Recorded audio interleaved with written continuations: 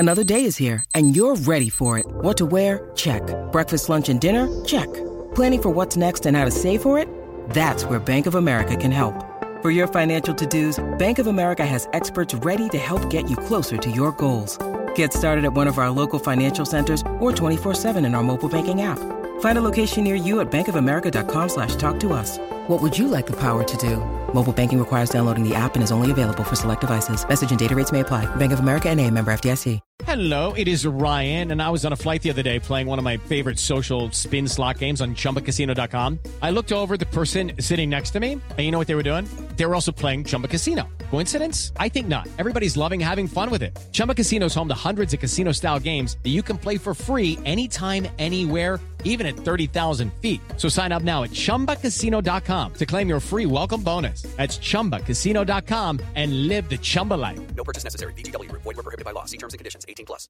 Step into the world of power, loyalty, and luck. I'm gonna make him an offer he can't refuse. With family, cannolis, and spins mean everything. Now, you wanna get mixed up in the family business. Introducing The Godfather at ChumbaCasino.com. Test your luck in the shadowy world of The Godfather slot. Someday, I will call upon you to do a service for me. Play The Godfather now at ChumbaCasino.com. Welcome to the family. No purchase necessary. VGW Group. Void where prohibited by law. 18+. Terms and conditions apply.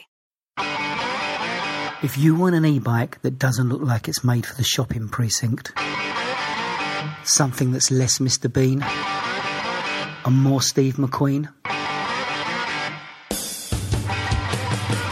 check out the range of bikes from London-based Cooler King. From dope 250-watt city bikes to Harley Bobber-inspired 750-watt beasts that can tear your face off while leaving your smile intact. Cooler Kings are made in limited numbers, yet highly affordable. Check them out now on the web at cooler.bike or find them on Instagram with hashtag CoolerKingBike. Cooler.bike. E-bikes that are cool AF.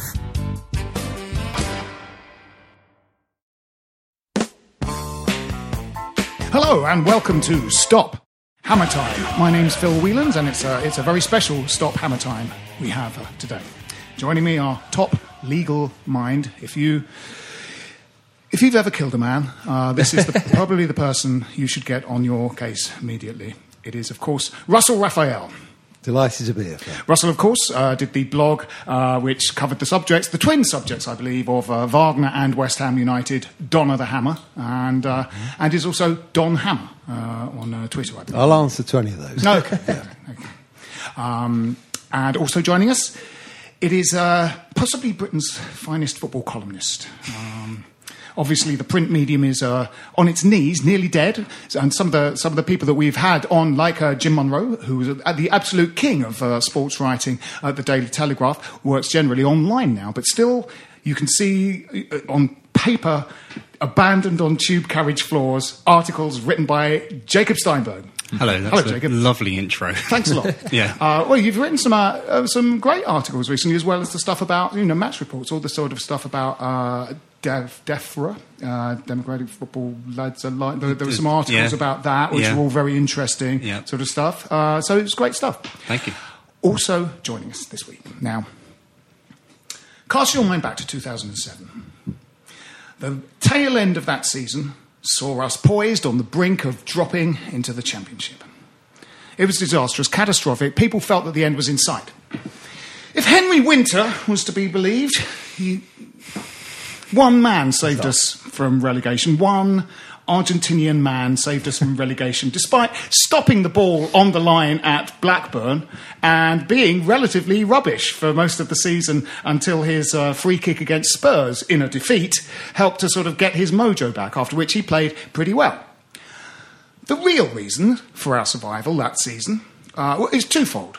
First, the manager, Alan Kirbishley, overcoming his reluctance to pick the very keen and very talented 17-year-old that had just come back from loan, Mark Noble, but also the presence for most of the latter part of that season, it was something like 7 wins in 9, wasn't it, at the end of that season, of the Rock in central defence that kept us up more or less single-handed and could have, in fact, carried Mark Noble and Carlos Tevez on his shoulders like a pair of strange parrots. It is, of course, James Collins who is here. It is the Ginger Ballet, James Collins. Thank you very much. Hello, James. I'm glad you said all that. That is one of the earliest moments when James came to our attention. In fact, came to our salvation by helping keep us up that season. And there are many similar stories like that checkered throughout his career, which we will discuss in depth now. James. A couple of seasons ago, you were a couple of rows behind me, Arsenal. I was. Yeah. My son, yeah. Yeah. You have always been one of those players that the fans have taken to. Yeah. And I think even if you didn't do things like that, they would still like you. Somebody that you and I were just talking about, Teddy Sheringham, didn't have to particularly do anything to make the fans like him. Fans just had the sense about him that he was a good bloke. Yeah. I think You've got to be a good footballer, haven't you? I don't think fans have ever sort of like a player that's not very good. You know, maybe they do. Yeah, no, I think you're right. Players that are less than good. I got no bones saying I'm never the best, certainly not the best player to ever play for West Ham, but I don't know if it's the way You're up there, James. I don't know if it was the way I was brought up or the way I played. I just made sure that even if I wasn't having a good game, I'd give my all. Yeah. Because I knew I was in a fortunate position to be there. You know, obviously hard work getting there, but you know, sometimes I was pinching myself playing in the Premier League, thinking, you know, I'm lucky to be here, so the least I could do is give my all every game. Do you get a good reception when you go back to Cardiff and Villa? Not so much at Villa. Right. I haven't been back to Cardiff for years, to be honest. I haven't seen them play too. Obviously, I haven't retired, but not long finished playing every week. So, no, I got a bit of stick at Villa, but now, obviously, I've gone back there. I almost signed there again last season, and the fans sort of, you know, show me great respect and seemed happy to have me back at the time. Obviously, it didn't work out, but yeah, it's nothing like obviously I get at West Ham. So. Well, actually, was it 3 seasons at Villa? The first two were great, wasn't it? And obviously, the Malay. It's funny because the period in which you didn't play for West Ham was when the kind of the absolute shit was beginning to hit the fan. That final season, you didn't play in that one, did you? Or in fact, the final season of the Premiership, the Grant season, you didn't play. No. I signed back when they came up with Sam. Yeah, when they came up with Sam. Yeah, I left the season. They went down, unfortunately. I came back the season and went back up with Sam. Yeah. It's funny to miss that thing. Yeah, and then go and play. You know, when we're playing badly, I'm pleased for players that go and play for someone else. Do you know what I mean? When there's just when something's just falling down so catastrophically. I'm like, you know, get to the escape boats, lads. Well, when Parker and Barr went at the end of that season, you couldn't resent them. It wasn't my choice, really. No. Go. I think Gianfranco was manager, I believe, and I was playing. I played the first 3 games, and we started off pretty well. Yeah. And then I got a phone call saying, look, the club financially were in a bit of bother, and asked, I think Stoke. I went up to speak to Stoke first. Stoke made a bid, and it got accepted. Went up and spoke to Tony Pulis. Didn't really fancy it, if I'm honest. Yeah. And then came back literally the next day. Aston Villa, 5 mil. Went up and signed that day. Yeah. Well, they were starting to strip the assets of the team, weren't they? Yeah.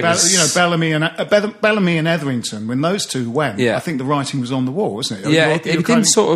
We didn't sort of see it like that. There was no sort of grumblings that they were struggling financially until I got the money. Until the money came in for me, and pretty much got told I had to go. Yeah. Reluctantly. We'll sort of come to that in a minute because there was something they should have done.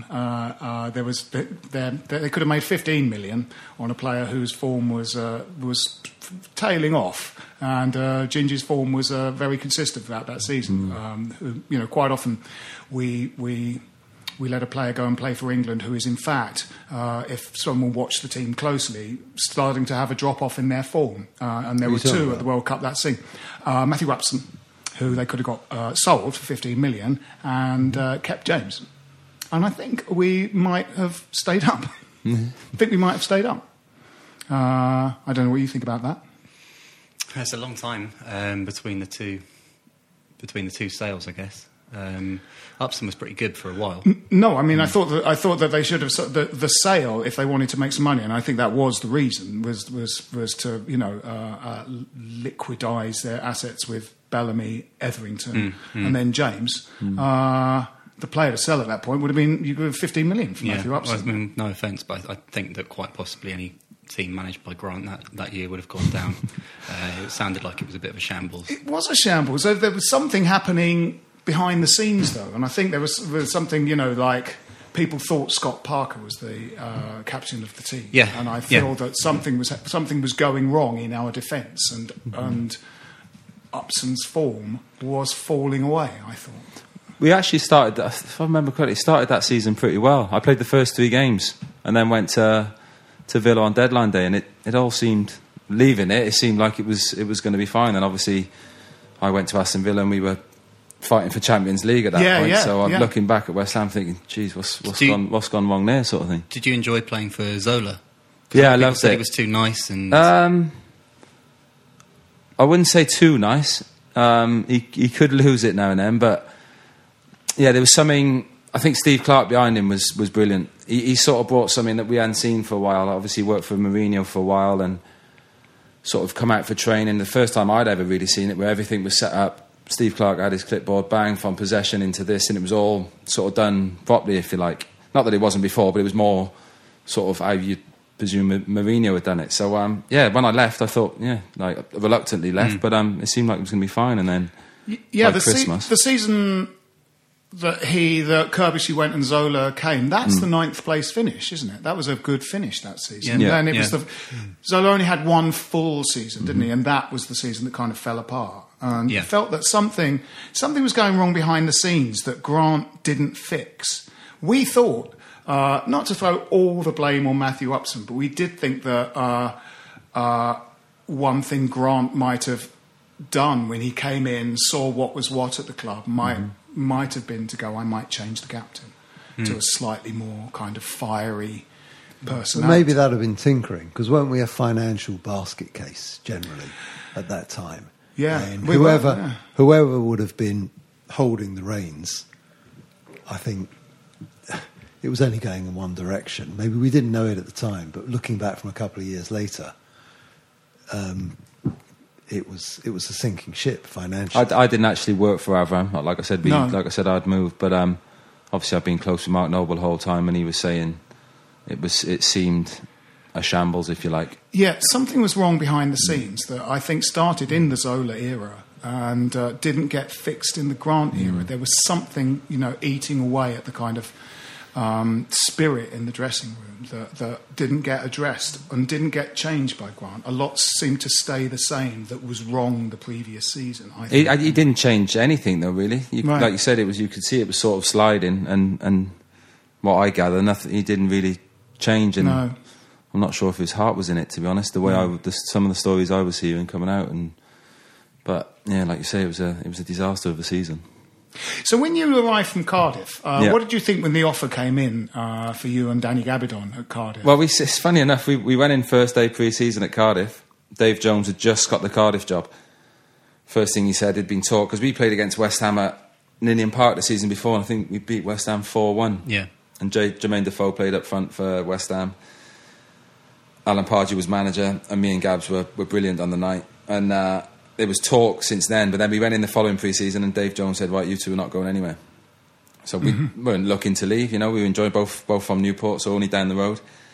2 days later, bid come in and we're up to London. So it moved pretty quick, and then as soon as we got there, spoke to, I must say, Alan Pardew and Peter Grant, the first people we met in Waltham Abbey Marriott in Waltham Abbey, and just straight away we were taken back by their plans and obviously the club. Yeah, I remember. There's a normal co-host on this podcast who just knows a lot more about other clubs' players than I do. Kind of went, Collins is the one.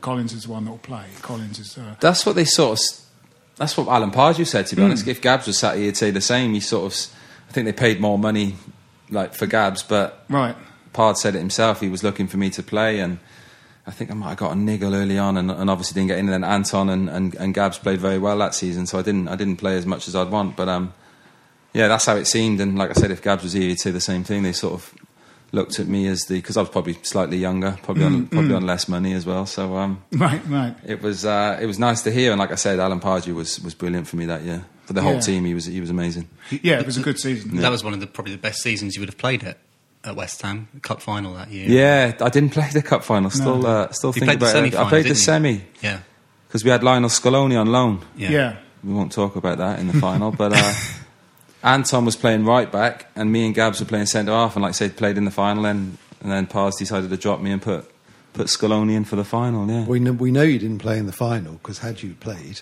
your body would have been on the line as that Gerrard shot had come in, and history would have been very. Well, I'd like to different. think if I hadn't have played, Anton would have probably played right back. I don't know if everyone remembers it, but the throw in obviously in the corner. All Scaloni's got to do is let it run out for a goal kick. Yeah. But do you It's remember crazy. though? I was speaking to Jamie Carragher about it the weekend, and he's like, he couldn't believe that they sort of put pressure on us because it was. They closed him down, didn't they? Which but is if he just puts his foot over it, it yeah. goes out for a goal kick. And although, it's in game fairness over. to Lionel, wasn't it his cross that Carragher put the own goal in? Yeah. So don't remember that. But they did. I remember that because it was a Liverpool West Ham player was injured or something, or they put the ball out, and it's quite unusual, isn't it, that they would then, having chucked the ball back at them, that they'd then close down. Close that down. I mean, was there any kind of reaction from? 100%, but was there any reaction that day? They didn't we were that gutted. I don't think we really thought. I didn't even realise that Lionel could have let it run out till 2-3 days later. Yeah. But it was a mad day. I remember sitting on the bench, and Matty Everton, I'm close with Matty, had come off. I'm sat there, it's 90 minutes up, and I actually looked at him. I probably put the mockers on it and said, we've won the FA Cup. And it was... Yeah. It's probably my fault that I said that, do you know what I mean? Put the mockers But how was that day generally? Because you're going back, not to your actual hometown, but to your footballing hometown. Was it? No, you were at the cup final with Villa as well, weren't you? Carling Cup. That was at Wembley, though. That was at Wembley, yeah. So there you're at the Millennium, but then you don't get to play. What was that like? It was a strange one, really. Like I said, I was young. I didn't really take it in, but certainly if I was older and I'd got dropped the way I did after I thought I was playing really well, I played well in the semi-final. If I was older, I would have reacted a lot different. But again, I was probably pinching myself that we was actually involved in the FA Cup final and sort of took it on the chin. And I'm not one to sort of dwell on it or be a bad apple, if you like, in the dressing rooms. I'm not playing, and I just enjoyed it. And unfortunately, we all know what happened. Yeah. What I remember about that day particularly was that Dean Ashton terrorised them. He was absolutely superb. Yeah, and Ben Ayoun. Yeah, but Ashton they that day was he was it was just before the World Cup. He didn't get in the squad, but then obviously he got in the England squad a few months later, and he gets his ankle broken by Sean Ratcliffe. I mean, having played with him at that point, you played with him before and after the injury. Like, how good was he before the injury? Before the injury, he was phenomenal. He certainly would have gone on to be one of the best centre forwards that West Ham had seen, I'd say. Stuff he used to do in training and looked after himself well, ultimate professional. And like you say, when he went to England and that sort of happened, it was devastating for him. But then he took a lot of time to come back. And I think, like you say, if Dino was sat here now, I think he, like the early doors, starting to train again. I think deep down he knew it was going to be tough, or if he'd play again. And I remember the day he actually retired, and we were warming up, and Dino was in front of me and Mark Noble having a bit of banter in the warm-up, and we could hear this sort of like clicking or rubbing, and we thought Dino had new boots on or something, and it was, something was rubbing in his boot, and it was his ankle, and he just broke down, tears. He worked so hard to come back, didn't he? Looked at me and Mark Noble and went, that's it, I'm done, can't do it. It wasn't overweight in any sort of stretch of the imagination, but he was a big boy, and just everything going through that ankle. He worked so hard to come back. He had a sort of a spell out when he came back, and he'd done what Antonio has sometimes done, which is spend a lot of time in the gym. So he was quite sort of big, and he was suffering a little bit with kind of stamina throughout the game. And then he had another spell out, and he came back, and he was as lean as a butcher's dog, and was running around for 90 minutes. He suddenly had this engine that came out of nowhere, and you were like, oh, he's back. But then he broke down again, and that was it. There's no doubt he's probably worked the hardest I've ever seen anyone work to get back from that. It was a bad injury. He looking back, he probably done well to play at all again after it, to be honest. And I said the work he was putting in the gym was incredible, and it's probably one of the saddest things I've seen in football, actually, for a player to stop mid warm up and know he had finished, and that was it. In terms of natural ability, I mean, you played with a few good strikers at West Ham. Was he the best? Yeah, best by a mile. Yeah? For me. Yeah, by a mile. I'm trying to think who there's been. But Natural he had everything. Like me as a centre half playing against him, he was big, strong, didn't mind working the channels, and his finishing was probably up there with the best I've ever seen. And it was such a shame because, like you say, the seasons following that we could have done with him with his goals because we weren't defending the best, to be honest. Well, yeah, he was out the whole of the 06-07 season, wasn't he? So what happened in 6-7? Because after that great season, first season back in the Premiership, I sort of felt that history has kind of consigned the arrival of Mascherano and Tevez as the sort of reason for things starting to go wrong. But I felt even then, because they came in at the end of the transfer window, and a couple of games at the beginning of the season where I felt things weren't right. There seemed to be something slightly awry. Mullins scored in a game and was good. I think Rio Coker came back not as good at the beginning of the next season. Mullins was still fairly consistent, but something seemed to be. I felt a slight niggle of panic. Looking back, I'm not sure it was panic, and I can't put my finger on it, but dare I say, I feel like there was a bit of arrogance about us, like because we had done so well the season before, got to the cup final. I think a bit of complacency, maybe. A bit of this is going to be easier than we thought, and obviously, second season back up, and I know Anton and Rio were sort of thinking they might get in the England squad that year, and like I said, I don't want to say arrogance, complacency. I think set in that it was going to be easy, and it was far from it. Yeah. But the transformation at the end of the season, as we've talked about already, was powerful. We finished the season really well. I mean, we were really competitive in all of those games, and I think it was 7 out of 9 at the end. Yeah, we won. 6 clean sheets, I think. Not that I was counting. Yeah, extraordinary. We had the clean sheet at Arsenal. That's still one of the most bizarre games ever. 38 shots on goal, I think Arsenal had that, and we won 1-0. And Robert Green had the game of his life. Yeah, the whole back four played well, but it was. Went to Old Trafford, clean sheet. I think we beat Everton at home 3-0 as well. And it all started from the game at Blackburn where Tevez has stopped Bobby's shot on the line, which was offside and not a goal, which sort of turned it all in our favour. The influence of Lucas Neal at that time, because it was, as a fan, it seemed apparent. He seems to be visibly growing, and his influence was growing and performing a real captain's role. And I wonder what he was like in the dressing room. He was brilliant. He was probably one of the best captains I've ever worked for, on and off the pitch.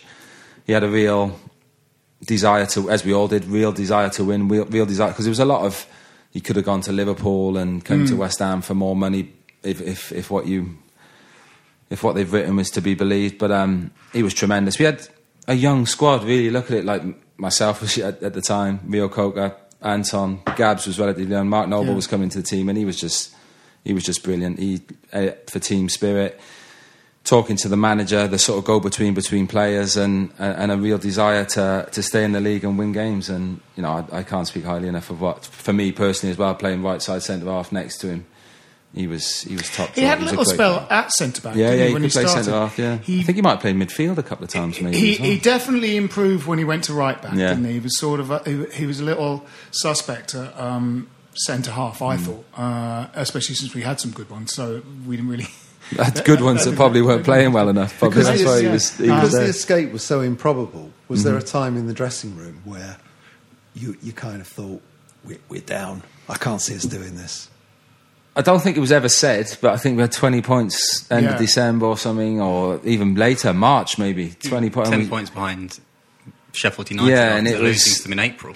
Yeah, it was bleak. It was never said. It was bleak, and it was never said, but we knew if we could go on a run. No one was winning around us either, which obviously helps. If a team was steaming off and winning games, or a couple of teams were, it would have been tough. But I remember we had a meeting, like, one of those motivational meetings. We had the videos, all the players' best bits, and you sort of felt the real change. And then, like I said, going up to Blackburn and nicking that result, if you like, 2-1 on the night, and I think they had a couple of chances late on, and just that win was massive. And then that run we went on, I don't think anyone could. I mean, the Tottenham really defeat was massive, wasn't it? Yeah. I didn't actually play. That was the turning point. Yeah. That was I mean, it was a turning point because it was. I think you look at Mark Noble and a few of the boys' faces after that. I thought, they thought this is done. But like you said, we went on an incredible run that.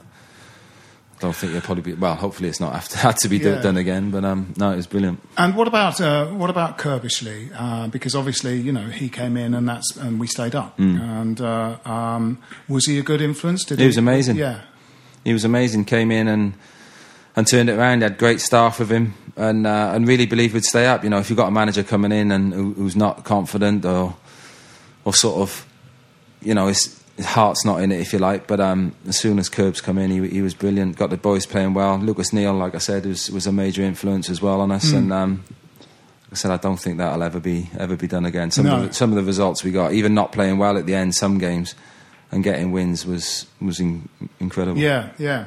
I mean, actually, you've played in most of our best finishes in the last kind of 20 years, because then it was the 10th place finish under Kirbishley, wasn't it, next year? And then we had the 9th under Zola. I think then you left, and then things fell apart, and then you came back and we finished 10th under Allardyce, and then 7th under Bilic. So in fact, you featured in all of our best seasons. I think the way I sort of play is, my brother said it before, I sort of play the best in adversity, if that makes sense. The games where it's do or die, you've got to win. The way I play, obviously the tackles, I enjoy the defending, and sort of, I used to like going 1-0 up, and like with 10, 15 minutes ago, that was my best time, you know, balls coming in the box and really having to put everything on the line. And obviously those games, so much pressure on them, is sort of where I thrived, yeah. When you were a young player, you played up front. Sometimes, didn't you? I did. I made my debut for Cardiff, centre forward. Yeah, that's amazing, isn't it? Scored against Colchester at Ninian Park. Had a couple of those, Ian Pearce. I didn't really play up front for West. I think Sam chucked me up there a couple of times with 3 minutes to go. Oh, he did. Sort of ran around like a fish up a tree for 10 minutes. But I started as a centre forward, and for Cardiff, I think Lenny Lawrence or Alan Cork maybe thought, no, this isn't working. And I'd played centre half before, and they moved me back, and then sort of played for Cardiff from 17 to 21 at centre half. What do you think makes a good centre half? You know, when Rice played at centre half last season, season before last under Moyes, there's quite a lot of old head on young shoulders, because he did a lot of pointing, and he did often stand in the right place. He was good at reading the game. He kind of sort of saw a potential attack and stood in the right place to break that attack up, and people were like, "God, he's 18." Is it sort of? Is there just a sense of kind of a positional sense that you just can't teach that players have? I thought Declan was going to be a centre-half, I must be honest. Me too, I got no bones about it. I played a couple of games pre-season with him at centre-half, and then I played later on, I think we played at Burnley, where we got a good result that season, last game of the season. I thought he was going to be a centre-half, but you couldn't sum it up any better. He's an old head on young shoulders. You watch how he plays midfield now, the amount of work he does, you know, stopping the balls into the centre forward with the centre halves having, you know, he'd be brilliant for me. But I think it's like, I've sort of played because I've never had pace, so I sort of, that last ditch tackles that I used to do and the blocks was sort of, I knew I had to do, because no bones about it a lot of the time, because I didn't have the pace. I was probably in the wrong position, to be honest. But there is that kind of pushing showing a player the outside rather than the inside, isn't there? There's certainly not. You're always really good. Your positional sense is excellent, just running a player into the corner rather than letting him kind of come inside you. And that is stuff that I guess that can be coached, but it can be coached. That's basic defending. But I think a lot that can't do it. A lot can't do it. But it's changed a lot centre half from when I started. Certainly the way I played. I know it's branded about a lot like old school, but I used to love the actual defending, big tackles, headers, you know, and blocks and bits and bobs. But unfortunately, that's probably not fashionable anymore to be that sort of defender. I didn't have any qualms about. I was there to win the ball back and give it to Mark Noble. If I could do that all game, you know, I was more than happy. How do you feel about that, the change in the perception? I don't think it should never go out of fashion being a good defender. Like I said, I don't see anything wrong with winning the ball back and giving it to the better players, if you like, to go and do what they do. But unfortunately, there's this real, I don't know, sort of drive now to every time playing out from the back, and the amount of goals I see going in from teams trying to overplay from the back is...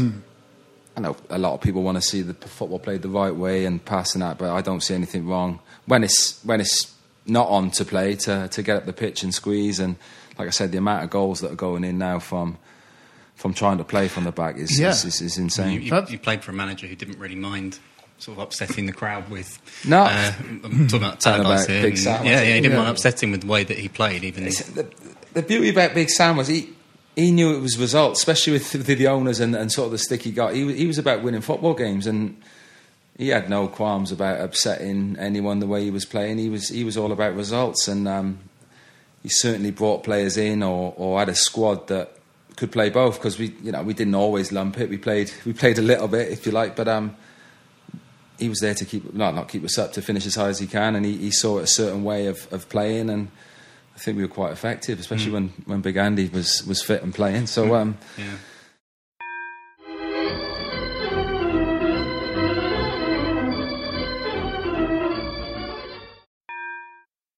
So there were a couple of times, I mean, obviously from Pardew to Kerbishley and Kerbishley to Zola, there were times when sort of something started to go wrong. What was it? Because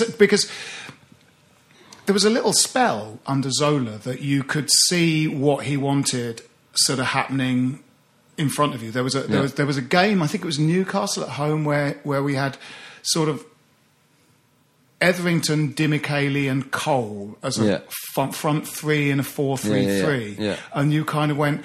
We were watching this going... And they really took Newcastle... I think it was Newcastle. I think they took them apart. Yeah. It just took them apart. Demicheli looked like the best player in the world in that game. I mean, absolutely did. And you thought, this is what he wants. This is what he wants. And then about 2 weeks later, it was like we sold Etherington. Yeah. Like, no, don't do that. Don't do that. Stoke, and things kind of slightly sort of... fell apart because Bellamy was injured for quite a bit, wasn't he? And then towards the end, Bellas. I remember him playing at Portsmouth, I think, and we just demolished them 4-1 or something. And he scored. He put his foot on the ball inside their penalty area and moved it about 6 inches and then kicked it in. He had so much time, and you thought, here we go again. I scored at Portsmouth 2006, 5 was it? Yeah. Right foot volley, bottom corner, Boxing Day. Boxing Day, I think it was. First goal for West Ham. 1-1? Yeah. Well, yeah. My mum and dad were in the crowd that day, I remember. Yeah. I had a knacker about scoring against Chelsea. I scored for Villa against Chelsea as well. Did you?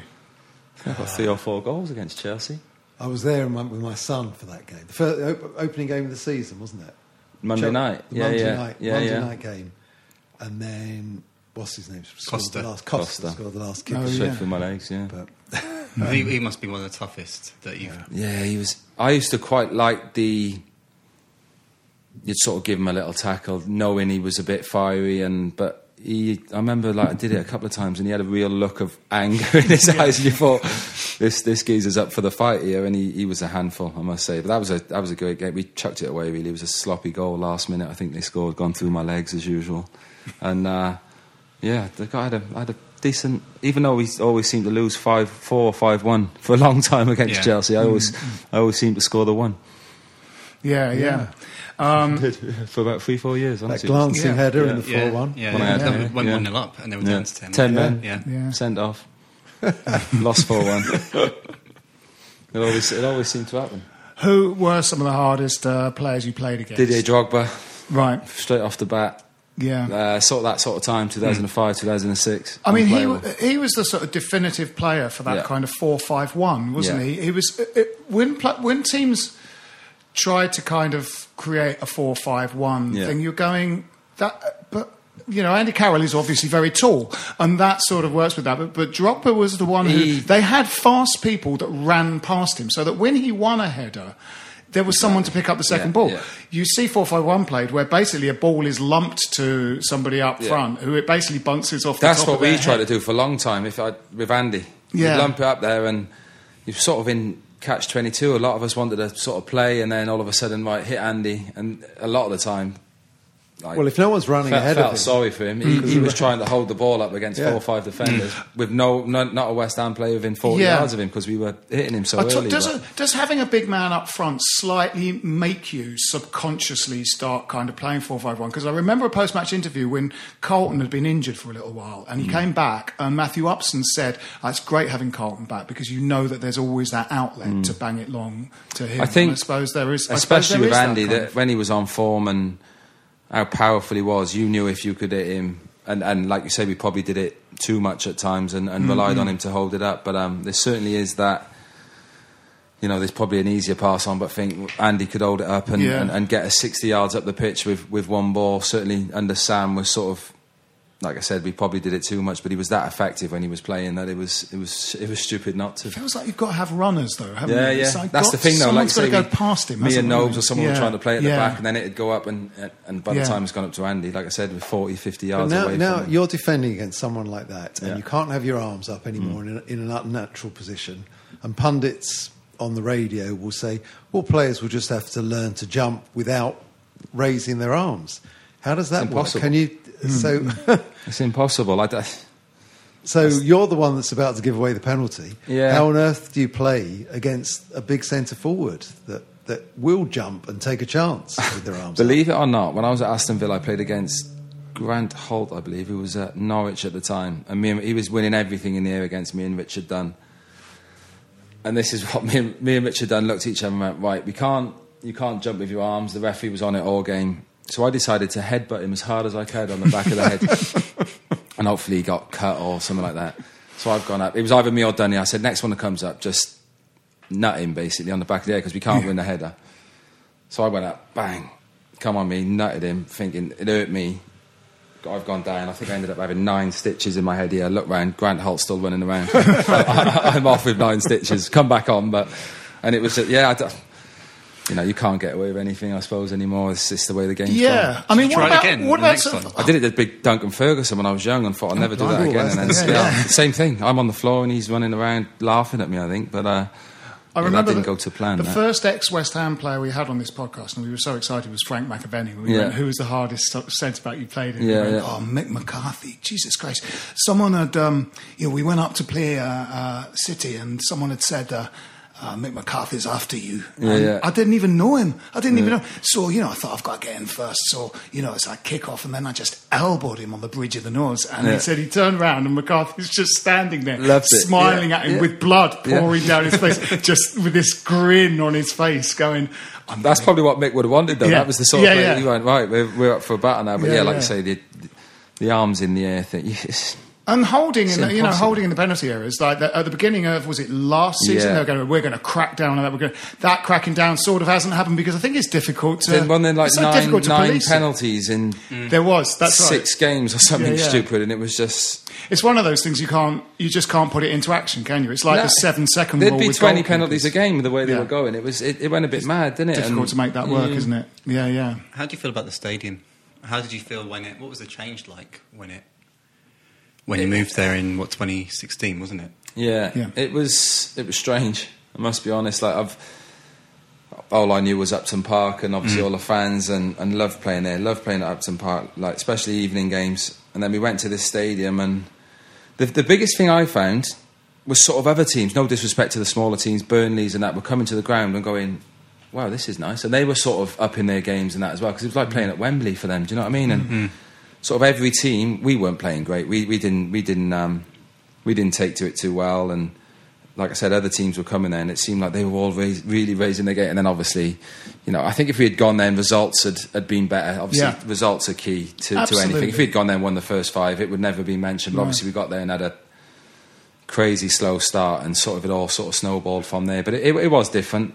Obviously, straight away we noticed how far the fans were away. I was told that the dugout fans was... that you couldn't hear, not you personally, but the team, that you couldn't hear. You could hear... When it was good, it's good. But when it was sort of lulls in a game, and it was like playing a reserve game. It was not down to the fans' fault. The fact that they were so far away, and what we were used to at Upton Park, obviously everyone on top of you. But there's no doubt it affected us. I don't know in what sort of way, but I don't know if it's the other teams performing better there, but it certainly did. It was a huge change. Do you feel I don't think the pitch was bigger, was it? But it seemed bigger. But did it just feel bigger? As big as they lawfully could. It's the biggest pitch in the league, I believe, isn't it? Yeah. I think it was longer, wasn't it? But this is going to sound mad to say. Do you remember when they had the green carpet? Yeah. I used to like it in Diags. Normally shanked them and didn't go to where I wanted, but this is going to sound like an excuse. You couldn't really tell from the far side. You couldn't really tell where the pitch ended. No, because of the green carpet behind, if that makes sense. Yeah. So I remember the amount of balls that used to go out of play. I think we got a stat the first season. I think the ball was only in play for about 47 minutes of a game. Right. It was taking like 10 minutes for the ball to come back from the stand, and it was bizarre. But I mean, a few players there, obviously. Still, do they say that it has I think Saturday's the first time I've seen it. I think it makes a hell of a difference. I think it does, yeah. From where we are, we're sort of almost pitch level, and you can see that, like hitting a golf shot or, throwing something into a bin from across the room, your natural range finding, hand-to-eye coordination. We could see when the outside was green that you're kind of going, I can't see where the pitch stops. It made some mass. Like I said, it's one of the first times I've been back there since I left on Saturday, and for me, just looking at it made hell of a difference. Yeah. And I guess that day as well against Burnley and But it was one of your worst days of West Ham player. Obviously, there was massive pressure going into the game. We should have beaten Burnley, but I think when the first fan went on, we was 1-0 down, and probably still in the game. Better, probably playing not too bad. Silly breakaway goal, and they scored. And then I think Noel said when he grabbed the fella, look, you could sort of sense we were never going to get back in it. I think he was just nervous about what was going to happen next, who was coming on, and it was mad. Well, suddenly it wasn't a football game. No, it was just even the Burnley players were going to me and Noel, geez, what's going on here? Like, do you know what I mean? They knew they'd won the game by then because you could see we were thinking, is someone going to run on and chin you from behind or something like that? But those first couple of seasons were tough because we just weren't playing very well. No, exactly. Like I said, if results had gone, if we'd gone there and won games, it would never have got mentioned. But actually, the change of manager to Moyes, there was I think the fans, because there was that sort of marches that sort of didn't happen and stuff like that, because in the way it was just this abstract marching because we're unhappy, So there was a bit of a clearing of the air, and it took Moyes a little while. You could see what he was doing. You could see that upper Watford in that first game, which we lost 3-0. Yeah. He just put a team out and went, right, I'm going to look at this team. Look at everyone. Yeah. Then he was very sort of positive. He kind of went. I felt sorry for David Moyes, I must say, that season. He come in and it was tough. Obviously, he would have heard all the grumblings of the fans who didn't want him, I suppose. But I thought he was brilliant. Training was brilliant. He was very. We used to work on set plays for like 45 minutes. You'd have a standing out there for ages and ages, and I honestly I know I do, because I spoke to him. He thought he was getting the job. He was there to keep us up. And yes, I mean, and he did it quite comfortably. Yeah, there was a sort of slightly confused, argument on social media about sort of changing manager in the close season at the end of that season, because you were like, the last thing we should do I thought, was throw everything up in the air again. Yeah. There's a guy now that knows the players, did a good job, has come to the end of that season. So it's not like he's blotted his copybook and was rubbish and we should get rid of him. He'd done a good job. With Moyes, that was the whole fiasco with my contract, to be honest, with David, because he didn't know if he was going to be there. So I didn't know who to speak to. Didn't know where to go. If I went to David Moyes and said, "Am I getting a contract?" He's like, "I can't give you an answer because I don't know if I'm getting one, so I can't make that decision." Yeah. So that's why it just went on as long as it did. But I spoke to David Moyes, and I firmly believe he thought he had the job, but obviously he didn't. Yeah.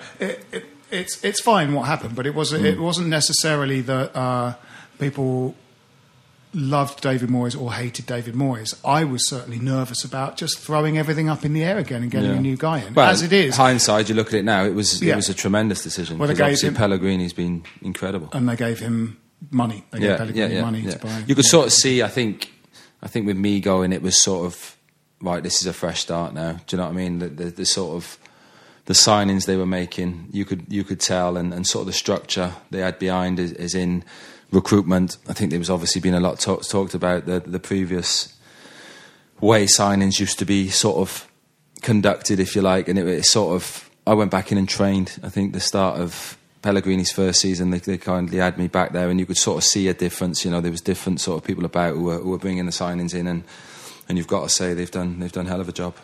Yeah, and that comes to them chairman spending money.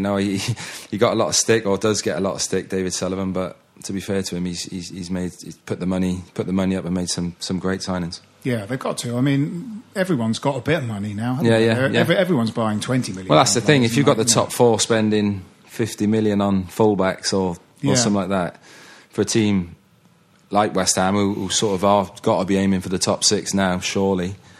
That's the sort of money they got to be spending, and like I said, fair play to David Sullivan. He's done it.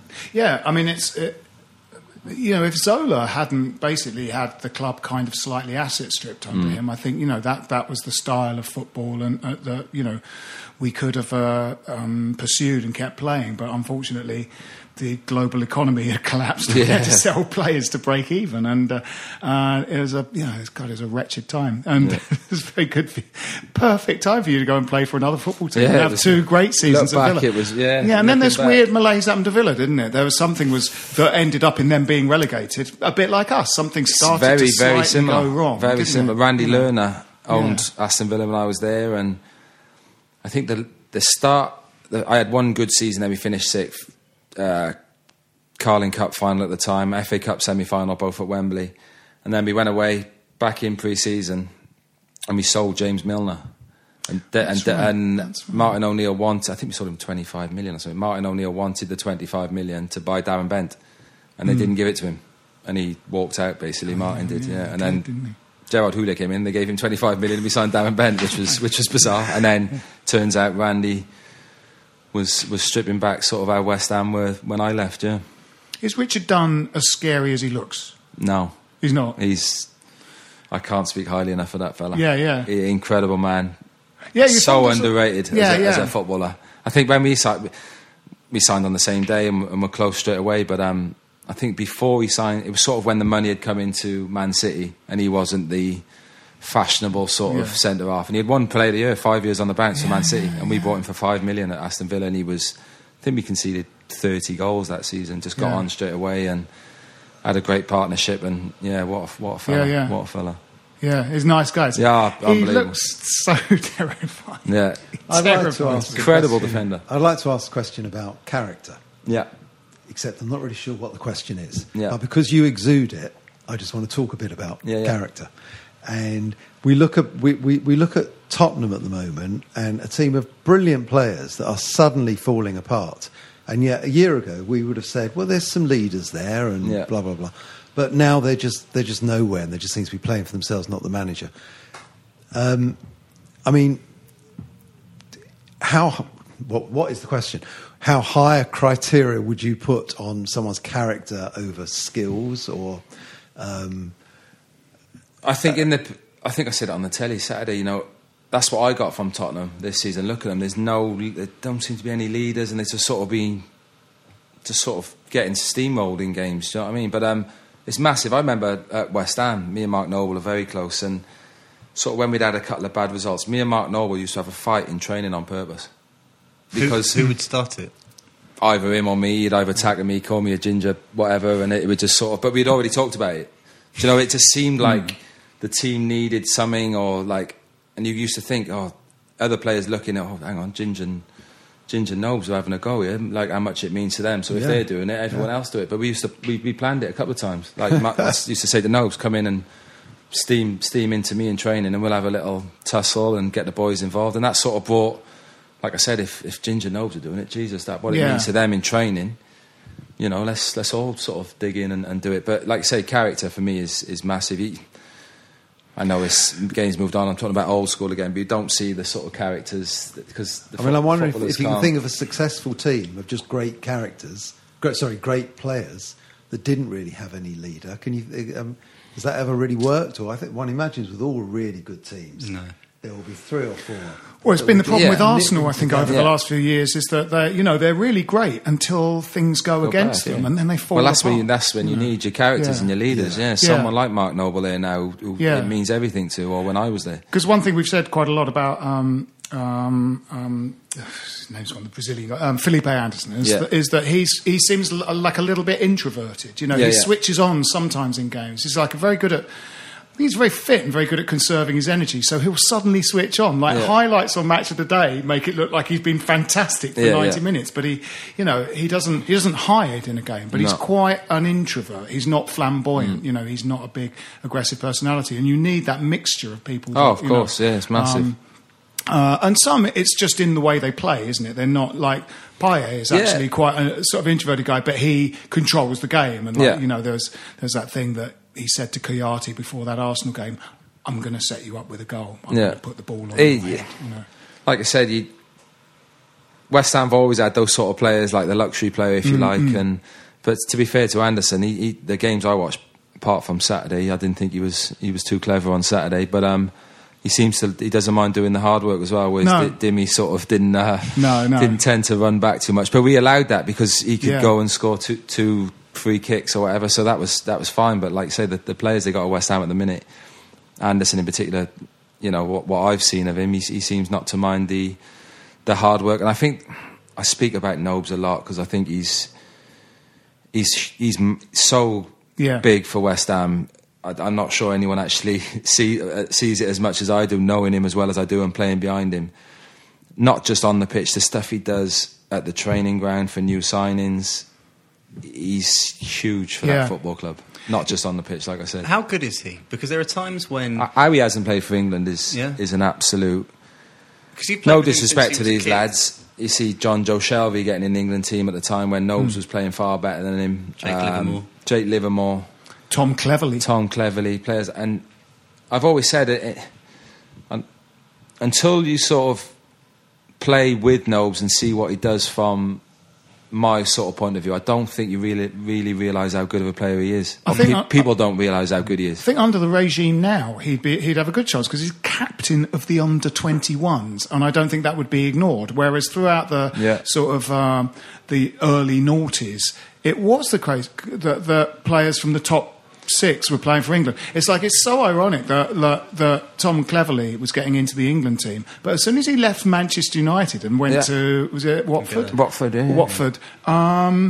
He got dropped for the England team and he played better for Watford than he did for Manchester United. Correct me if I'm wrong, but he's never even been sort of mentioned, though. I don't remember a squad coming up and anyone going, Mark Noble could be in this squad. He almost got in that season. He finished 7th under Bilic, but Hodgson wasn't even mentioned. I don't know if he because West Ham were always struggling and he never left.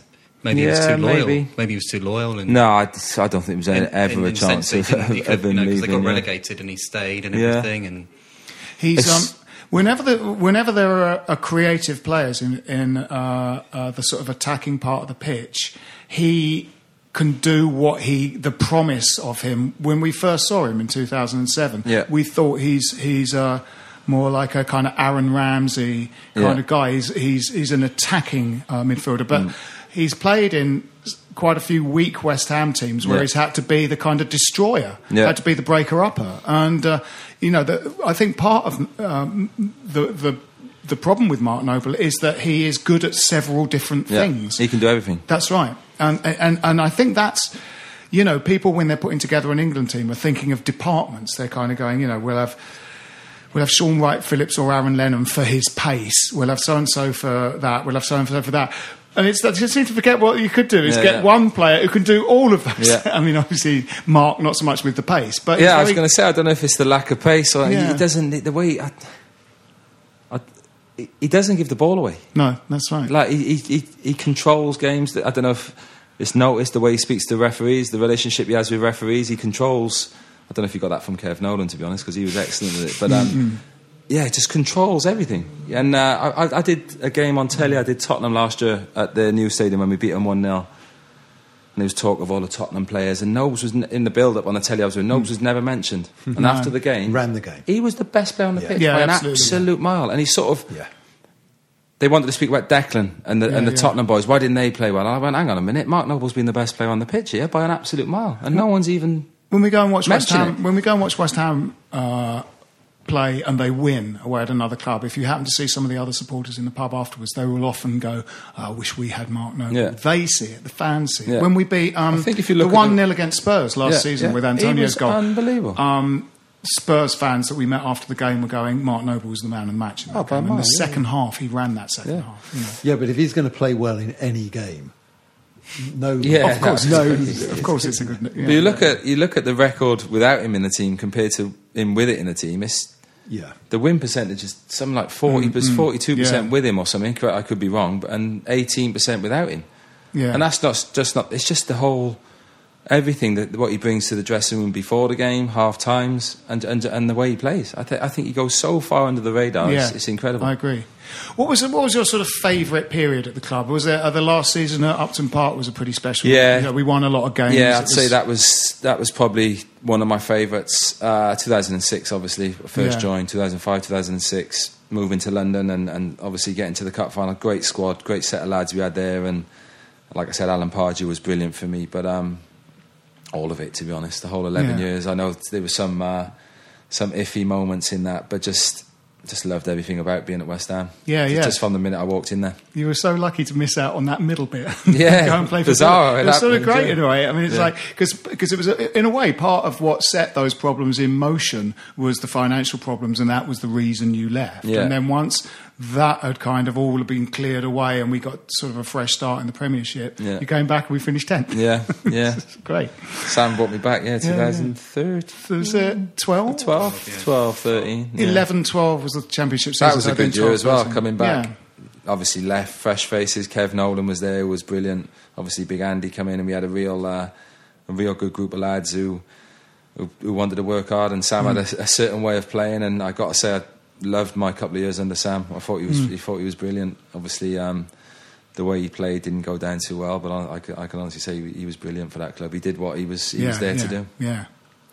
All right, well, we should wrap this up because we're going to do another one and talk about the last game and the next game with James. So let's wrap this one up. My name's Phil Whelans. With me have been Russell Raphael, Jacob Steinberg, and James Collins.